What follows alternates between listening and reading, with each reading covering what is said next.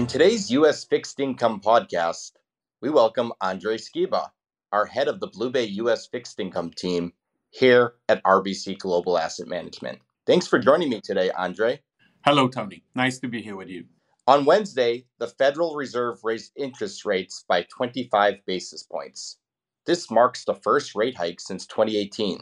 Andrzej, now that the Fed has finally hiked, what does this tightening policy mean for fixed income markets? Well, now that the first hike materialized, we are approaching a point where US monetary policy uncertainty will diminish, something that fixed income investors should welcome.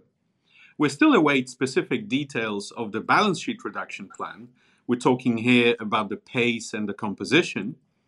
But once that is known, and it could be as soon as at the next Fed meeting in May, we expect the market to trade in a more predictable manner on a data-dependent basis. From that point onwards, how fixed assets will do will depend on how quickly, if at all, can inflation moderate, and how aggressively Fed needs to shrink the balance sheet, and whether that process will involve outright sales of assets or just a runoff. If inflation remains stubbornly high and Fed insists on aggressive balance sheet reduction, risk assets will likely do poorly. We have little doubt about that. However, if inflation starts to moderate, balance sheet runoff is less than $100 billion per month, and US economy steers way clear of recession, we think that fixed income assets will do well, especially those that are shorter duration, where a lot of the yield adjustment has already happened. With geopolitical tensions rising and commodity prices going through the roof, do you feel there's a recession on the horizon? We do not expect US falling into a recession this year or next. As Fed Chair Powell commented, US economy is in a very strong shape, especially when looking at a very tight labor market. Yes, we see lower than previously expected US growth, perhaps sub 3%, that being largely as a result of continued supply chain bottlenecks and input cost inflation. However, lower growth doesn't equal a recession. Also, we know that at least some of the inflationary pressures are likely to abate as the year progresses. Europe, however, is likely to see a more pronounced impact on growth, with energy costs and war-related disruptions likely pushing growth closer to a zero mark. Fixed income indices have endured their worst start to the year in a long time. What is your outlook for the remainder of this year? That's absolutely true. 60-40 portfolios are adjusting to a horrible start of the year, with fixed income assets losing as much as equities year to date. We do think that the front end of the treasury curve has sold off to a point where pressure on returns for some segments of our universe will start to abate. Longer duration securities could remain under some pressure, though. From a valuation perspective, we actually see the market trading cheap for the first time since the sell-off of 2020. But not every segment of fixed income universe looks equally attractive in that regard. Within the areas that we like, firstly, I would mention high yield, where yields are approaching 7%, away from long duration BB rated bonds that exhibit more interest rate sensitivity. The rest of high yield universe looks pretty attractive, especially considering low default outlook in the US. Secondly, we like segments of securitized markets, especially areas that sold off aggressively of late, such as credit risk transfer market. Finally, looking at corporate credit market, we like BBB U.S. Debt, where asset class outflows led issuers to price new securities at levels not seen since the summer of 2020.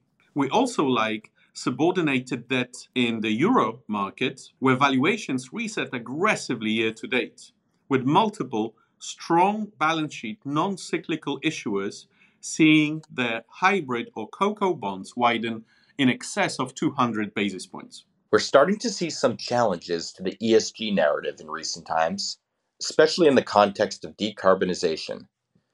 Have your thoughts on ESG changed at all? Well, as ESG debate is maturing, some of the previous assumptions get challenged. One such example relates to decarbonization, where insistence on the retirement of carbon intensive power generation capacity and replacement of such with renewable energy led to greater fluctuations in power prices and shrinking reserve margin for baseload generation.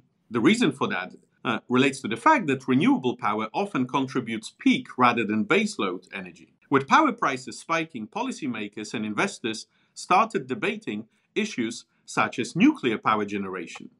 It is carbon free, yet was seen negatively by many ESG proponents in the past, something that is being challenged right now. We see this debate and many others as a positive sign, where theoretical ESG discussions meet actual policy goals. And rather than seeing this as an example of ESG losing appeal, we think it proves increasing importance of ESG. We are deeply committed to further integrating ESG factors across our investment process and continuously evaluating how those factors can help us deliver positive alpha for our clients.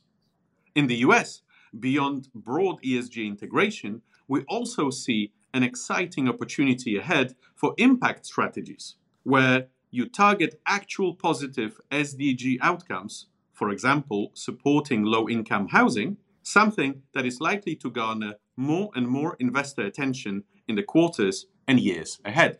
That's all we have for our U.S. Fixed Income podcast today. Thanks for joining us, Andrzej. Thank you a lot for the opportunity to speak to you. This podcast is provided by RBC Global Asset Management, RBC GAM, for informational purposes and may not be reproduced, distributed, or published without the written consent of RBC GAM. This podcast does not constitute an offer or solicitation to buy or to sell any security product or service in any jurisdiction, nor is it intended to provide investment, financial, legal, accounting, tax, or other advice, and such information should not be relied or acted upon for providing such advice. Past performance is not indicative of future results. This product is not available for distribution to investors in jurisdictions where such distribution would be prohibited. Investment and economic outlook information has been compiled by RBC GAM from various sources. Information obtained from third parties is believed to be reliable, but no representation or warranty expressed or implied is made by RBC GAM or its affiliates or any persons as to its accuracy, completeness, or correctness. RBC GAM and its affiliates assume no responsibility for any errors or omissions.